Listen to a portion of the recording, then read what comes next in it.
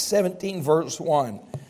Now when they had passed through Amphipolis and Apollonia, they came to Thessalonica, where was the synagogue of the Jews, and Paul, as his manner was, went in unto them, and 3 Sabbath days reasoned with them out of the Scriptures, opening and alleging that Christ must needs have suffered and risen again from the dead, and that this Jesus whom I preach unto you is Christ. And some of them believed and consorted with Paul and Silas, and of the devout Greeks a great multitude, and of the chief women not a few. But the Jews which believed not, moved with envy, took unto them certain lewd fellows of the Pacers' sword, and gathered a company, and set all the city in an uproar, and assaulted the house of Jason, and sought to bring them out to the people. When they found them not, they drew Jason and certain brethren unto the rulers of the city, crying, These that have turned the world upside down are come hither also. As we look through the life of Paul, we are in his second journey, and see as he's come through Philippi and the uproar that was caused there by the salvation of that little demon-possessed girl. He is beating, he is being thrown into jail, the salvation of the jail keeper. And now, as they go out, basically, or run out of the city, and he finds himself in Thessalonica, I can't imagine the journey. Now, Paul's body has not healed, and he's suffering intensely. It says they made it in a matter of a few days, which would make you think that he rode on some kind of horse or donkey. That's 30 miles a day, which I know they were in shape, but that's a lot of miles to walk for 3 consecutive days. But they get there, and Paul does exactly what he's always done. He continues. Our theme over the past few months has been continue. And Paul is not going to let persecution, suffering, or opposition set him back or slow him down. And as his manner, the Bible says, always was, he had a strategy. Every time he'd go into a city, he would find the synagogue, and there were several reasons for that. It just gave him a preaching point. They would allow the itinerant rabbis and teachers to come in and preach and teach. And so it gives him a platform, an audience, an immediate context. And Paul's philosophy was, although he was called to the Gentiles, he would go to the Jews first. So he goes and preaches for 3 Sabbath days, verse 3, opening and alleging that Christ must needs. He's preaching this Christ, that this Jesus, whom I preach unto you, is the very Christ. And church, every one of us ought to understand our duty to preach and teach Christ. If you've been a Christian at any time at all, you ought to be a regular preacher and teacher of the gospel of the Lord Jesus Christ. When we talk about missions, we talk about sending men out and the expense of that, the languages that have to be learned. I think we don't emphasize enough that every average common member of any Bible preaching church is a messenger of the gospel of the Lord Jesus Christ. And instead of passing off that duty and that responsibility to men with a calling to travel abroad, we have to understand God has placed you in that company, and God's placed you in that community, and God's placed you in that business, and God's placed you in that school to be a light and a testimony and a witness. And we talk about the expense of reaching the world, but when you read statistics about how many Christians have been placed by a company or by the military abroad, literally hundreds of thousands of missionaries paid for by a company or the government to take the gospel. The problem is they just don't realize they are missionaries and their God-given duty. We can't reach the world. We easily could reach the world if every Christian would simply understand their God-given duty. Verse 4, some of them believe. This is the way it works. Some believe, some reject, and they consorted. I love the King James Bible. Consorted. This is what we do. Teen and youth activities. This is what we do at Teen Connection. You have hundreds of kids in here. And you're with the red team, you're with the blue team, you're with the green team, you're with the yellow team. Designated to a team. Divided and separated. And these people have just changed teams. They went from Satan's team, the devil's team, the world's team, to God's team. And here they are. And the world is not happy with the fact that these people have changed teams. They're now consorting with Paul. They're there with him, speaking and teaching and preaching and following and growing. And look what the Bible says, devout Greeks, a great multitude. There was revival taking place, and I'm convinced revival can take place in any city as long as God's people get busy evangelizing. Can you imagine Capital City, the unlimited potential, if every night, I know, yesterday, we had 135 people here and another 35 or 40 back in the Spanish church meeting. When you're talking about 170, and that's not even counting the group that was out already preaching on the street and doing other things. Several hundred people gathered together to preach and teach the gospel. But can you imagine the impact if every person, not 2/3, not 68%, but 100% of the time would simply be busy about the work of God. This city would see an even greater multitude. Now, we don't know how many hundreds or thousands, and it says of important people, chief women. Verse 5, but the Jews which believe. Now, here's what we see continually happening during the time of Paul's ministry. These Jews are going to follow him around and cause all kinds of problems. And once again, they're moved with envy. They took into them certain, I love, once again, our Bible. Look what it says. Look how God describes this bunch. Lewd fellows of the baser sort. Now, here's what they're going to do. They're going to go down the market and they're going to find the thugs. They're going to pick up little thug life and big thug life and ugly thug life and gathered all these fellows together. They set all the city in an uproar, and look what happens. They assault the house of Jason. So here's Jason. He's a follower. He's become a believer. And suddenly you have all these thug lives. Can you imagine banging on your doors and banging on your windows and determined to get inside? They think Paul and Silas and his missionary team's in there. They're going to be disappointed because they're not. They're out doing what they're always doing, evangelizing. But they grab Jason. They pull him out. Jason's fearful for his life. This young convert is just trying to figure out, I wanted to live for Christ. Now I'm finding myself in a spot where I may have to die for Christ. And here was their cry. Now this is one of my favorite verses in all the Bible. Look what it says. This is a lost world. These heathen, these thug lives. Here's their attack and their accusation. These that have what? Turned the world upside down. Now, this is Christianity. This is what is supposed to happen. Now, I want to make 3 statements that are underlying statements of the entire message. Not my outline, but if you just lock into this outline, it'll carry you all the way through this morning. Number 1, the world is wrong side up. This world. Now, God didn't make it this way. Sin made it this way. God made this world right side up. The Garden of Eden, all that changed when Eve sinned and led Adam to sin.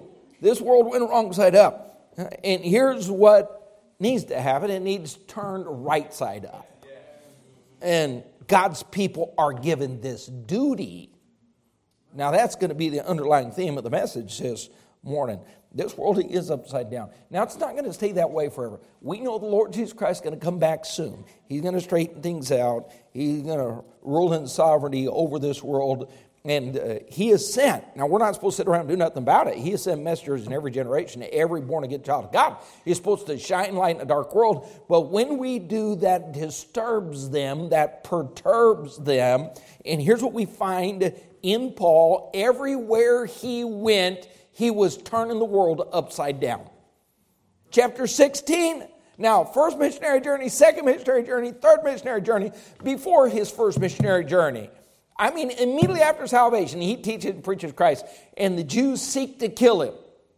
And Christian, it is time for God's people to get beyond their fears and understand there is a world out there wrong side up. And we see it and we know it, and the truths of God's word have revealed it. The average Christian is just too fearful. Too fearful. Wherever he's at, wherever God has placed him, there are so many people your pastor cannot reach. So many people, I do not know. That may be your family members. It may be those in your neighborhood. It may be those in your place of business or your school. And you know they are wrong side up. Everything they know and everything they've been taught and everything they believe is absolutely in contrary opinion to the Word of God. And here's what God wants to do, turn things right side up. Paul had, when we think about his impact, all across Asia and now in Europe, he had no money. You'd think it would take a lot of money to turn the world upside down. It would take some kind of political clout or power or executive power. It would take friends in high places. It would take soldiers. It would take servants. He had none of that, and yet he turned the world upside down. When that little girl followed him around yelling, "These are the servants of the Most High God," and Paul gets tired of it, he casts out the demon, and that little girl has an exchange that takes place in her heart from the forces of Satan to the Son of God indwelling her. Now here's what happens. This world, this government and political leaders will tell you they want to fix things. You know better than that. There is no greater lie than that. They have no intention, no desire that would affect their power and their purse strings.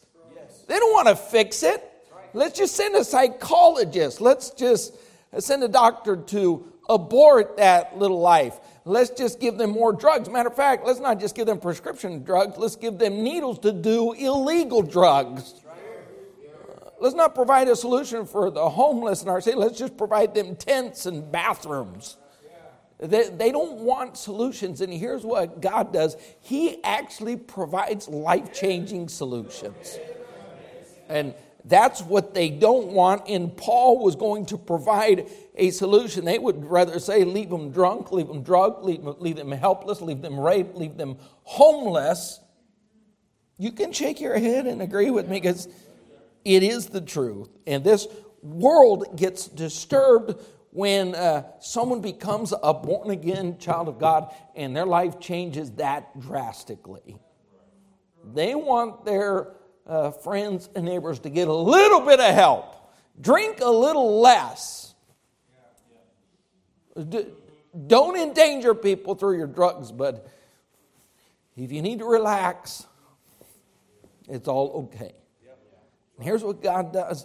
God will take all of that from a man in a moment and drastically change his life. And this is what Paul was doing everywhere he went, preaching Christ, and lives were drastically changed. Now, that was the Son of God in his ministry, right? He came to seek to save. And he was turning things upside down. And that caused him to be put to death. Now, we know that was the purpose and the plan. Go back with me to Mark for just a moment. Keep your finger here. Mark 15. But we want to see the accusation because, church, you need to understand this has always been the accusation. This will always be the accusation. Look at the hypocrisy of those in power. And let me just remind you this. Governments and politicians are always angered by someone who has more power, more influence, or greater impact than they do. That's disturbing to them. Mark 15, look what it says in verse 7. And there was one named Barabbas, which lay bound with him that had made, what? Insurrection with him, who had committed murder. And, now this was obvious. Now what was the accusation against Christ? Insurrection. He's calling himself the king. He is rising up. He's speaking. It's all lies, but they're accusing him of insurrection. And now here's a man who has been proven to be a participant and a leader in insurrection. He's condemned to die. Not only did he lead it and participate in it, he committed murder in the midst of the insurrection. So you have a known, proven insurrectionist, murderous, hateful, trying to overthrow the Roman government. You have the Lord Jesus Christ, who is called the King of the Jews. Never hurt anyone, has no soldier, has never let anyone. Matter of fact, when they tried to make him king, he refused to be made king. So they're given a choice. Verse 12. And Pilate answered and said unto them, What will ye then that I shall do unto him whom ye call the King of the Jews? And they cried out again, Crucify him. Verse 11 says, Because the chief priests have moved the people that he should rather what? Release. Do you see the hypocrisy?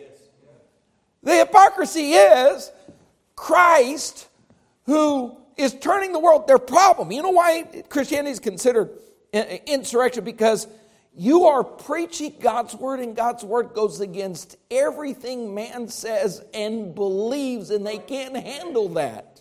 We're talking about the most peace-loving, peace-giving, peace-living person on the planet, accused of insurrection, and the known insurrectionist is going to be released so that the accused insurrectionist will die. And that's exactly what's happening here in Acts chapter 17. Look what it says. The irony of Acts 18 does the same thing. The Christ suffered. The apostles suffered. And we know throughout all the ages, it's been the same. Acts 18 verse 12.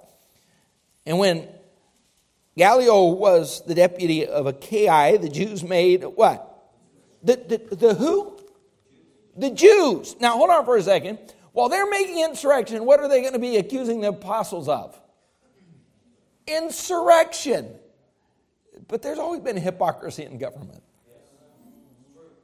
Be careful of the crowd that's making accusations, because usually the very accusations they're making, they're participating in. The Jews made insurrection with one accord against Paul. They brought him to the judgment seat, saying, This fellow persuadeth men to worship God contrary to the law. He's an insurrectionist. He has no followers. He's not committed any crimes. He's not standing up against the government. So while we commit insurrection, let's accuse Paul, the innocent, of insurrection. Do you see what's going on? Yes, sir. Now, this is not new, but this is what's taking place. So if you participate in turning the world upside down, you'll understand that God is at enmity with this world. His book and everything in this book is trying to take a world that's wrong side up and turn it right side up. Now, go to Matthew 5 for a minute, because all the teachings of Christ is trying to turn this world back right side up. The way the men are seen in this world is wrong side up. What does man say? If you have a degree, if you're a politician, it doesn't matter how you obtain this power. If you have money. Now, we can't take all the times that this is mentioned in Scripture. We'll just stay right here in Matthew chapter 5 for just a moment. But unless you become, what did Christ say, is one of these little ones, you can't get born again. You can't get saved. You can't enter the kingdom of God's exalted little one, while man exalts the man with power, the man with money, the man with intellect, the man with talent. And God takes all of that. Luke chapter 12, here's a man that's had financial success, and he's now purchased a lot of property, and he's building greater barns, and he's putting more money in his retirement accounts, and he's buying up more businesses. And God looks at him and has these words to say, Thou fool. Because whatever man's philosophy is, it's wrong side up, and God's word is trying to turn it right side up. Now look what it says in Matthew chapter 5, verse 3. Blessed are the poor in spirit. Oh, what's the world say? The poor in spirit is stupid. Give him medication. Provide him an education. Talk to him about self-esteem. Put him through some classes. Blessed are the meek. This world says the meek are weak. Blessed are the proud. Blessed are those that beat their chest. Blessed are those that stand up for themselves. Blessed are those. Everything in this world is something pride. So whether that deals with your race or your color or your sex, you fill in the blank and then yell pride, because I am proud of it. And God says, Blessed are the meek. Verse 7, blessed are the merciful. And the world says, blessed are those that step on the next person over to get to the top.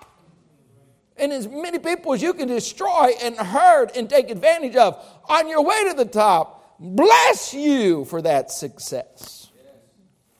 Blessed are the pure in heart. That's not what the world is teaching. Blessed are the defiled.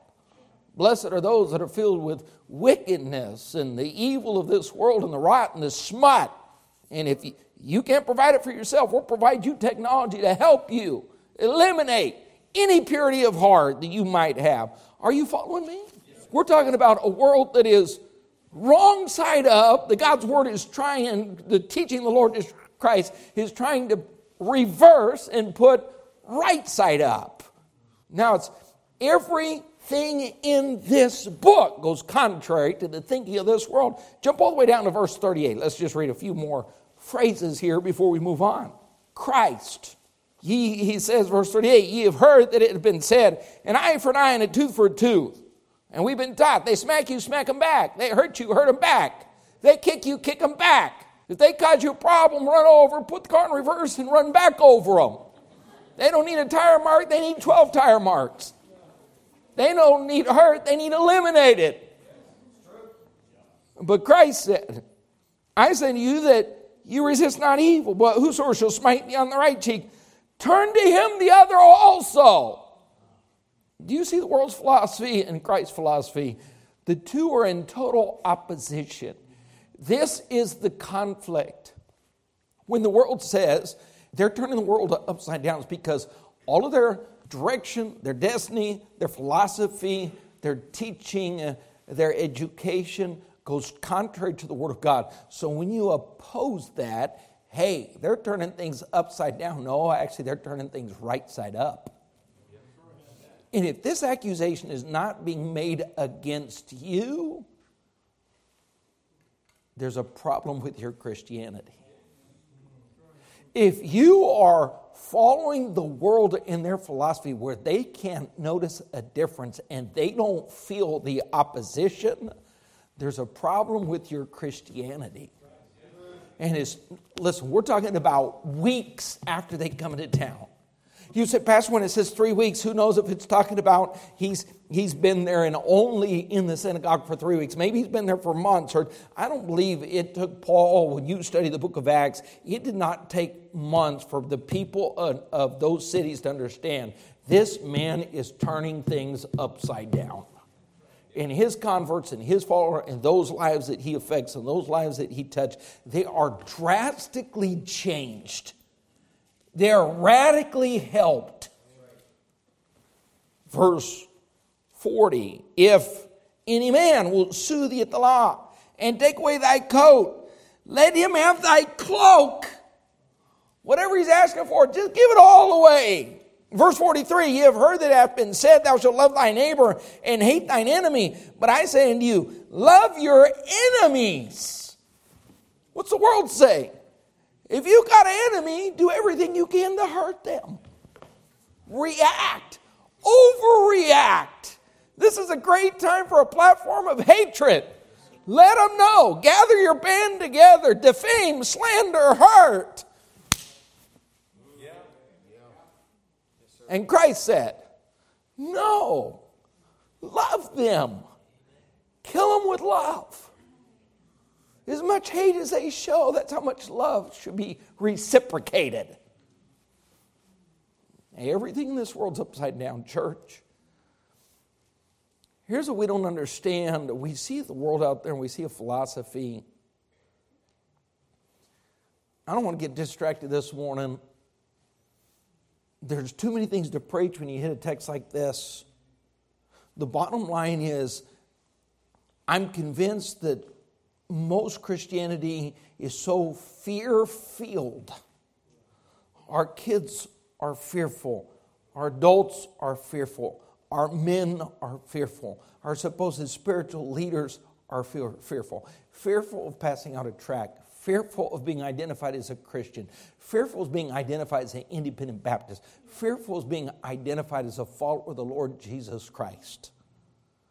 Fearful of being called a homophobe, fearful of being called a hater or a follower of the Lord Jesus Christ.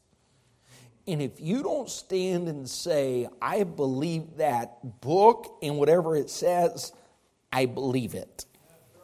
You can call it antiquated or out of date or isolated. We know that during the end times, things are going to be drastically changed and people will die for the Bible and for preaching the Word of God and for His name's sake. We're not at that point. Church, here's what I believe. I'm convinced that the United States of America in its short history, you consider other nations of the world and literally countries that have thousands of years of history. I've traveled around the world. It's amazing to see Rome and places in Europe where literally you can see thousands of years of history. When the United States of America, we go to Philadelphia and we talk about 250 years.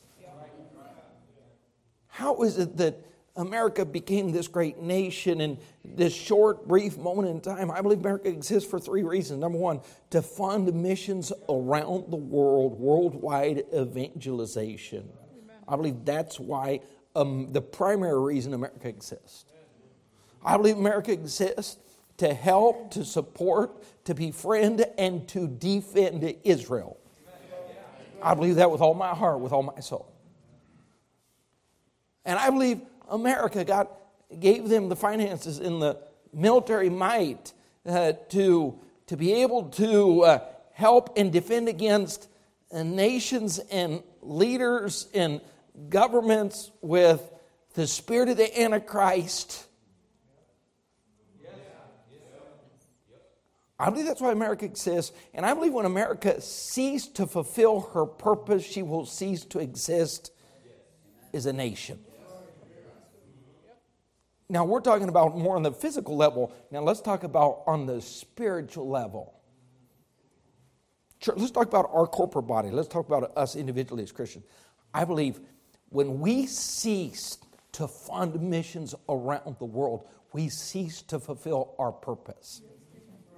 I've been in Mexico and I've been in other countries, Argentina and whatever country you want to talk about, from Ecuador to Colombia to Malawi to even European countries. Listen, America has the funds.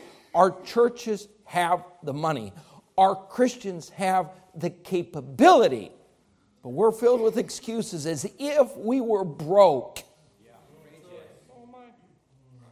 As we talk about people who live off of, when half the world's population lives on less than $2.50 a day, and we talk about broke as we buy a $6 latte. We just spent 2 days' wages and sipped it for 22 minutes. We have the ability. And I believe as a church, when we fail to fulfill our purpose, God says there's no purpose in your existence. Now, hold on for a second. When we fail to oppose the forces of darkness and the spirit of the Antichrist, we have no purpose for existing. And when we look at this city, I don't care how dark Austin is, and I don't care about Austin's culture or 6th Street or the University of Texas or the perversion or just trying to figure out this gender fluid madness, and you can't sit at a table or order a plate without trying to figure out, what is this thing serving my food? I don't even know how to address them. Is this a woman trying to be a man trying to be a woman, a person trying to be an it? And we are so intimidated by the madness to pass out a tract. Now, church, here's what we've got to understand. Turning this thing right side up is going to face opposition. Because everything they do and everything they believe goes contrary to the Word of God. And Paul said, I don't care what it costs and I don't care what I face. Here's what happens. When Christ, we see throughout His ministry, when He brought salvation, and now 2,000 years later, you know what's happened in your life and you've seen it happen in other people's lives. When He moves into the heart of a person, we're talking about turning things right side up. Okay, the magazines in your house change. what comes across the TV set and the computer screen changes. And pictures that hung on the walls are now replaced, some with Bible verses. Those paintings that probably should have never been there, suddenly. And people come and say, the decorations are new, and your speech is new, and your habits are new, and your hobbies are new, and the spirit of the house is new. That's because Christ has turned things right side up. And how is it that the kids are obedient and mom's not screaming at anyone and dad actually comes home for dinner? What's taking place in this home? There's no kids cowering under the bed. There's no curse words being exchanged. There's no abuse taking place. And the world is angry because your home was made better. If you follow the life of Paul, everywhere he went, these homes, these houses, these marriages, these lives were radically made better. And this world can't take it. The world loves misery. They're addicted to hate. They have to have pain. And while they talk about a better life, it just means more beer, more drugs, more money, more hopelessness. And church, you know this because it happened. Whatever your life was BC, before Christ, mixed up and messed up. And the Lord Jesus Christ said, I want to take things and turn them right side up. Amen. Absolutely. Good. Thank you, Jesus. In church, here's my challenge for you this morning. How is it that we talk about sending the gospel around the world when we've got a city of 2 million people that needs turned right side up? And it can be done because each one has been placed in a circle of people that they are supposed to influence. And yet we've turned off the light. We've gotten silent. We've allowed fear to shut us down and to shut us up. No tracts. Tracts are for Saturday. No witness. It might hurt my ability to ascend the ladder at this company or at this corporation. It may hurt my ability to get this contract. I won't be able to progress. My friendship will be over if I actually speak to this person about the Lord Jesus Christ. And in our heart of hearts, we know this world is upside down.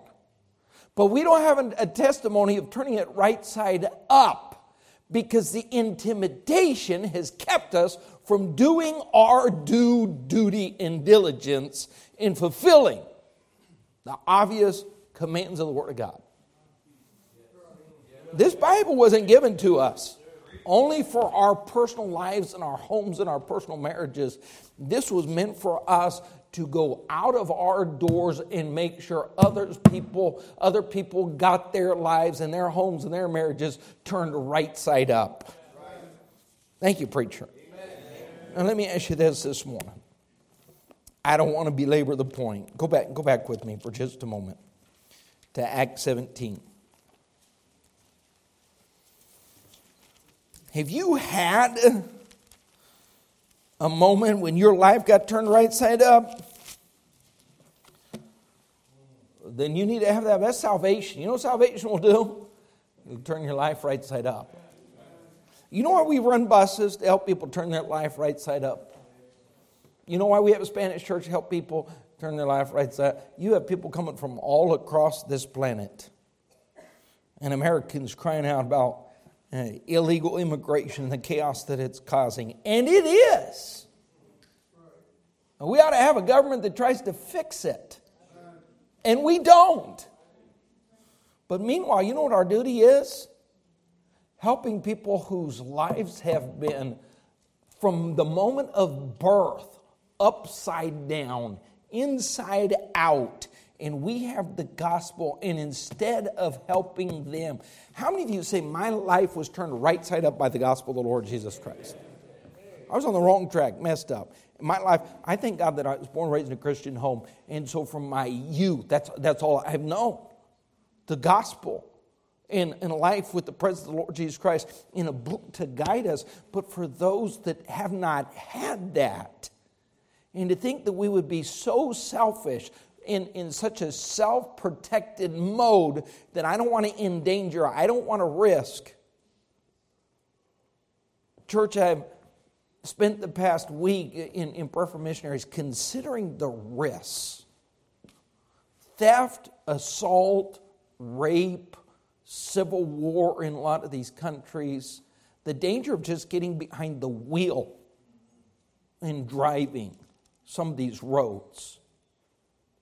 Just the fact that you're an American, just the fact that your kids have very light skin and blue eyes makes them a target, makes you a target. Now the hatred towards Americans is being stirred. And yet our missionaries have willfully chosen that and put themselves in very dangerous situations. And Miss Trail out there, a single mother, because she had a husband who said, I'm willing to minister to the Muslims and die for the cause of Christ. And one day, a band of these thugs show up with rifles and riddle his body with bullets. And she witnesses his death. We're talking last week about one of Israel's greatest witnesses and missionaries who had his food laced with poison and murdered.